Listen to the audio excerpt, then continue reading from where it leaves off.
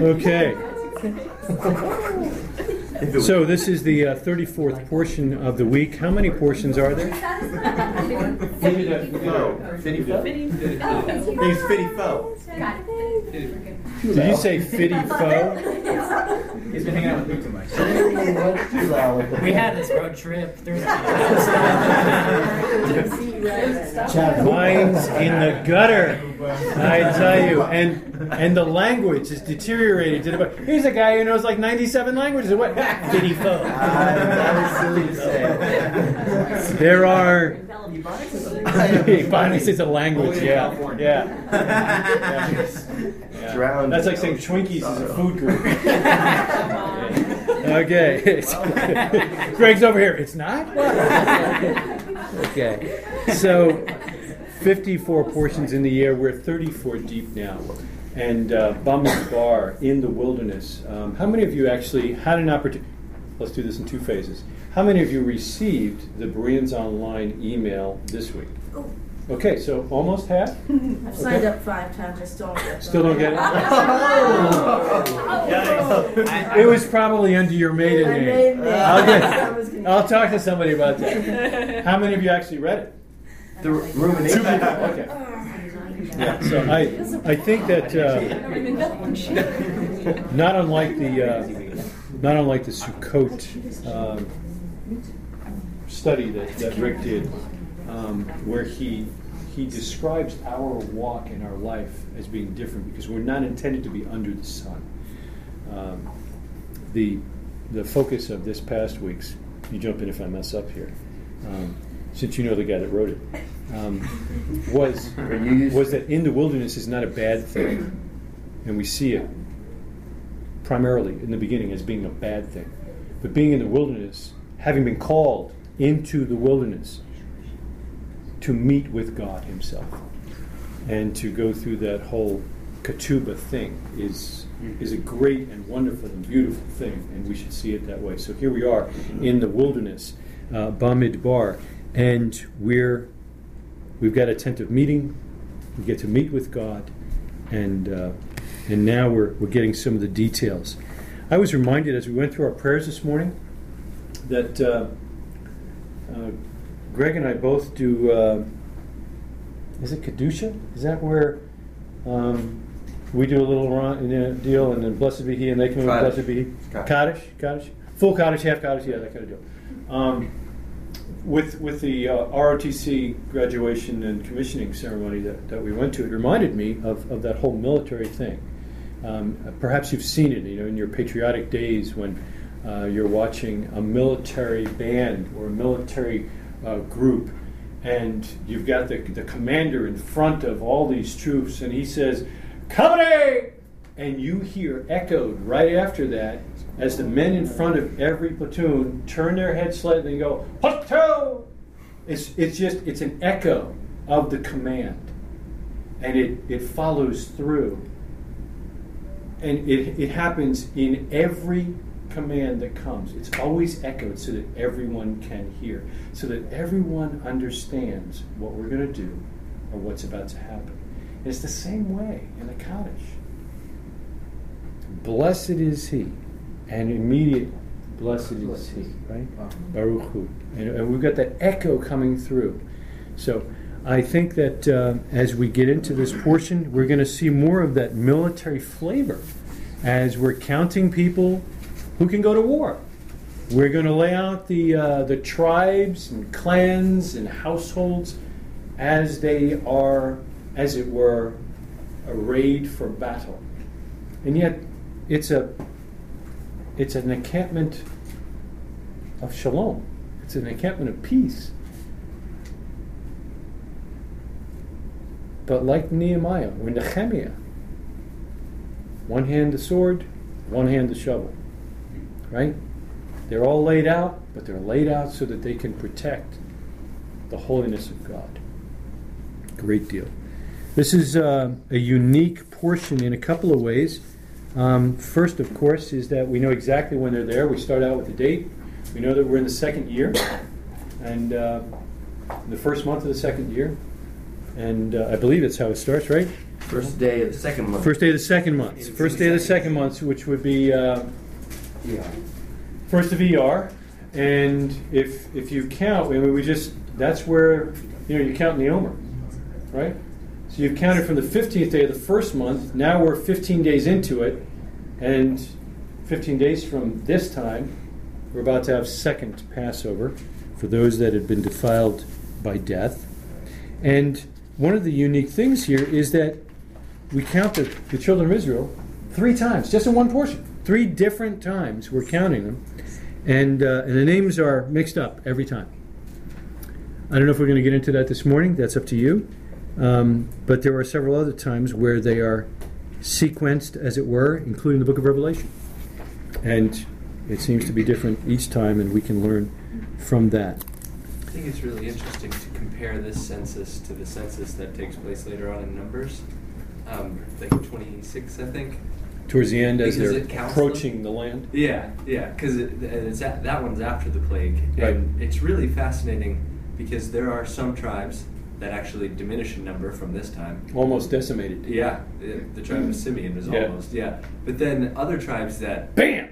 They grow a lot more. And since it just mentioned that a plague happened, it kind of gives a little insight into maybe we can kind of see who the troublemakers were? Right, yeah. Or who were extraordinarily obedient to the command to be fruitful and multiply. Children. Sorry. Sure. But I think that, in thinking about that, I think it teaches the power of generational righteousness and the impact that it has on future generations. Because you think about it, there's these, there's a situation here where just sin of the fathers not only affects the children, it actually prevents there from being any. Yeah. And more importantly, it affects the long-term impact of generations, because when they lay out who gets what territory in the land of Israel, it's by the size of the tribes. That's right. Then, not before. That's right. And so it's you see that the tribe of Simeon, one generation, they're particularly cool at the commissioning was a quote from Ronald Reagan that was shared, which is that freedom is always one generation away from disappearing. That's right. And the idea being that each generation owes it to themselves and to future generations to maintain. It's the same thing with righteousness. Simeon, same thing with the Second Amendment. No, I'm sorry. But Simeon, one generation, they blow it, they get decimated. Now, for the rest of eternity, there's a little bit their less land for allotment everybody that they will have in the land is less, and it affects future. But I think also it's kind of cool to see the number is the same almost of the total. It reminds me of Esther. Mordecai says, "Don't think that she'll be spared. And by the way, if you don't help, God will raise up another." So the numbers end up being almost even. It's God's well, if you're not going to be the ones who are going to be righteous, I'll call somebody else. Yeah. It's good. But less you focus on the negative. Shimon ends up being spread through all the tribes, so that you see when we get to the apostolic scriptures, Shimeonites you see all everywhere. All these people named Shimon. No, they have yeah, ancestry of Shimon, yeah, but they're not in the tribe of Shimon. Yeah. Yes. One thing I noticed talking about just the order of the tribes. Yes. When they're the first, second, or third. Well, when the first census, when they're the order, and they're called and they're counted and all that. Yes. Later, when they're ordered by how they're going to be arranged around the tent of meeting. Yes. They're called in the same order. I thought that was pretty cool. That they're keeping it the same. Brock actually made a pretty cool schematic of the camp Blueprint. On an index on card. Yeah, that's good. Yeah, that's good. Yes, a sir. really amazing teaching from Rabbi Shlomo Ritzkin on TorahCafe.com. Really, really cool. He talks very, very slowly, so he takes forever to make a point. But he shares. Do you have the double speed button there? Yeah. But on chapter 1, verse 2, where it says, "Take a census of the entire assembly of the children of Israel, according to their families, according to their father's household." And in Hebrew, it's "Lemishpochtan lebeit avotam," according to their families and according to the house of their father. And so Rabbi Ritzkin, he shares two different commentaries, one from Rashi and one from Targum Onkelos. And he says, so Rashi says that the according to their families and according to their father's households is just whoever their dad was. That's who tribe that person should identify with. It's a patriarchal tribalness that's passed down on the side of the father. And obviously that makes sense. I think that's Rabbi Riskin was like, I understand and I appreciate Rashi's answer, and obviously everyone kind of has that as consensus. But Targum Onkelos says something really cool, and the Aramaic translation with a little bit of kind of commentary squeezed into it. It states according to their seed and according to their father's household. And the idea is that it's and Rabbi Britzkin said this: you are who your grandchildren are going to be. And he says, well, obviously Rashi's point is correct. They're both right. That is, someone has to be identified and placed in who they really are, but who they're going to be and with their progeny is really evidence of how well they are self-identified with their own heritage. Amen. And he even says in the Talmud, there's discussions on what constitutes a conversion, who needs a conversion, is your mother Jewish, father Jewish, on all these different scenarios. But he says, if you are Jewish, then you're going to have children who are and grandchildren who will be Jewish, as long as that is as long as they identify. Right. Even removed from the distances of time, right. That's really who you Right. are. It's a tremendous responsibility. I was just going to say, for you dads, no pressure, right? Yeah. It was an awesome point. That's good. That's good. The book of Bamidbar. Why is it called Numbers, by the way, in our English Bible? Anybody know? The Septuagint names it because all we're doing is counting, and it's the numbers of people. Yeah, that's all we're doing. That's all. That's right. There's it's only numbers, and everything else in between is superfluous. Because people count. Right. From an accountant. Yeah. Well, we can't count people. We have to count shekels or half shekels. Right. Yeah. And in this case, actually, it's always important to say that the names are counted too. So it's not just people that are being counted; it's their names being counted. Yeah, I would venture to say that it would be an amazing sense of pride for me if on page 849 and 851, if you got a Bible like mine, or Numbers chapter 1, verses 5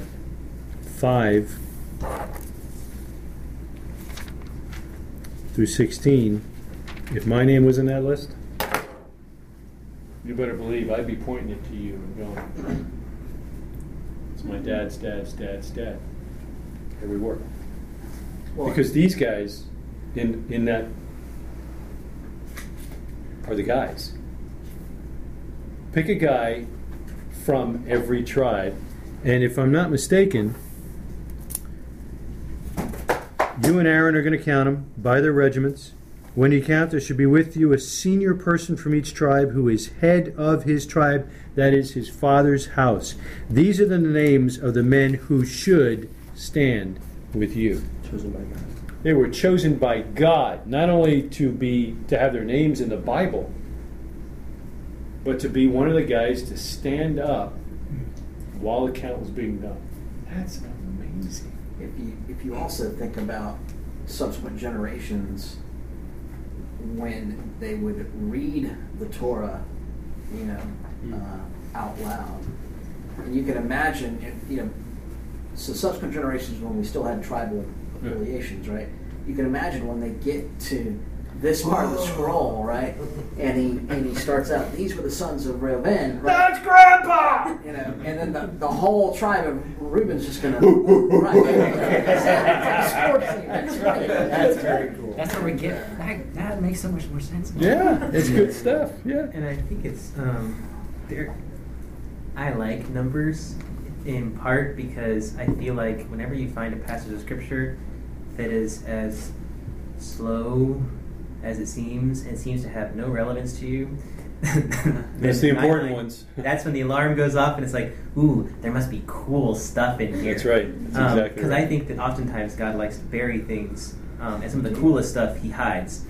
In this one, I think one of the things that stood out to me that was really interesting is the names of these men, and specifically the first and last one. The first one's name is Nachshon, and his name means serpent, which is a bit odd for a name of a person, especially someone who's such a leader, because serpents are generally not good. But the last name, if I'm translating correctly, and if someone else knows more Hebrew, then please tell me, but Ahi Ra, I believe, means my brother is evil. Now, what's really fascinating about this is that Nachshon, despite having a very serpentine name, is the leader. He is the head. He's the top of the cream of the crop. Top shelf. And he's put in front. So in spite of there being maybe some negative associations with that, he can rise above that. But the person at the back, the very bottom, is someone who comments on others as being bad. And I think about like the significance of Lashon Hara and how when we are critical of others, when we speak evil of them, that puts us at the bottom, at the foot. And I think it's like, it almost kind of reminds me of like Yeshua's comments about, if you teach others not to do these things, you'll be least in the kingdom of heaven. Achira is the leader. He's in the tribes, he is an important man, but they put him at the back. He's the last on the list. That's a good point. I like it. Yes? There was a commentary, a question was asked, why does God keep counting everybody, right? Like, isn't he God? Doesn't he kind of know? If he knows the number of hairs we all have on our head, I mean, surely he knew how many there were. What's the whole point of counting and recounting and counting? And one commentary was, it's an expression of his love for his people. It's kind of like the way you kind of count your guns every day. How many guns I get? But one, 2, 4. Keep going. Alan, can you testify to this? So I think I need to clean this one again. So it's kind of like the same idea that God is he's literally just tabulating his people and tabulating his people. There's a closeness and a nearness there. I like that. In addition to that, I thought of how you're not going to talk about my guns, are you? No. Okay. Just like when it came to why to count, I thought part of it would be that, but then it's also for the benefit of the two leaders, Moshe and Aharon, and how sometimes the best CEOs in large companies are the ones that actually go into the trenches and are interacting with the employees that maybe aren't as important in the company, just because he wants to always remember that there are a lot more people there than just the people he interacts with on a day-to-day basis. And I think the census would really do that to leaders, to maybe this guy you've never even met before because he just became of age to be counted or something like that, but then to see him personally is just a very a good reminder of your responsibility as a leader. But you bring up one of the things I thought about this morning as I was preparing, and I was thinking about Judah. Because we don't start the prayer service in the morning until I count 10 men. And it doesn't matter whether you're a deep Bible scholar and you know all kinds of Hebrew, or you can dance on the head of a pin. It doesn't matter. I'm going to count men. And I always have to skip Judah.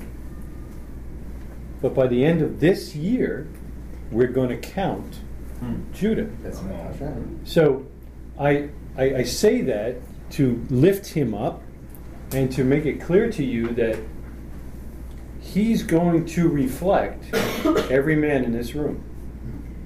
He's going to see and he's going to emulate not just his dad, not just his two older brothers. He's going to emulate every man sitting here. So you joke around when you go up to read the Torah, he's going to joke around. You take it seriously when you take that tallit on and off. You make sure you take your tallit off before you go in the men's room.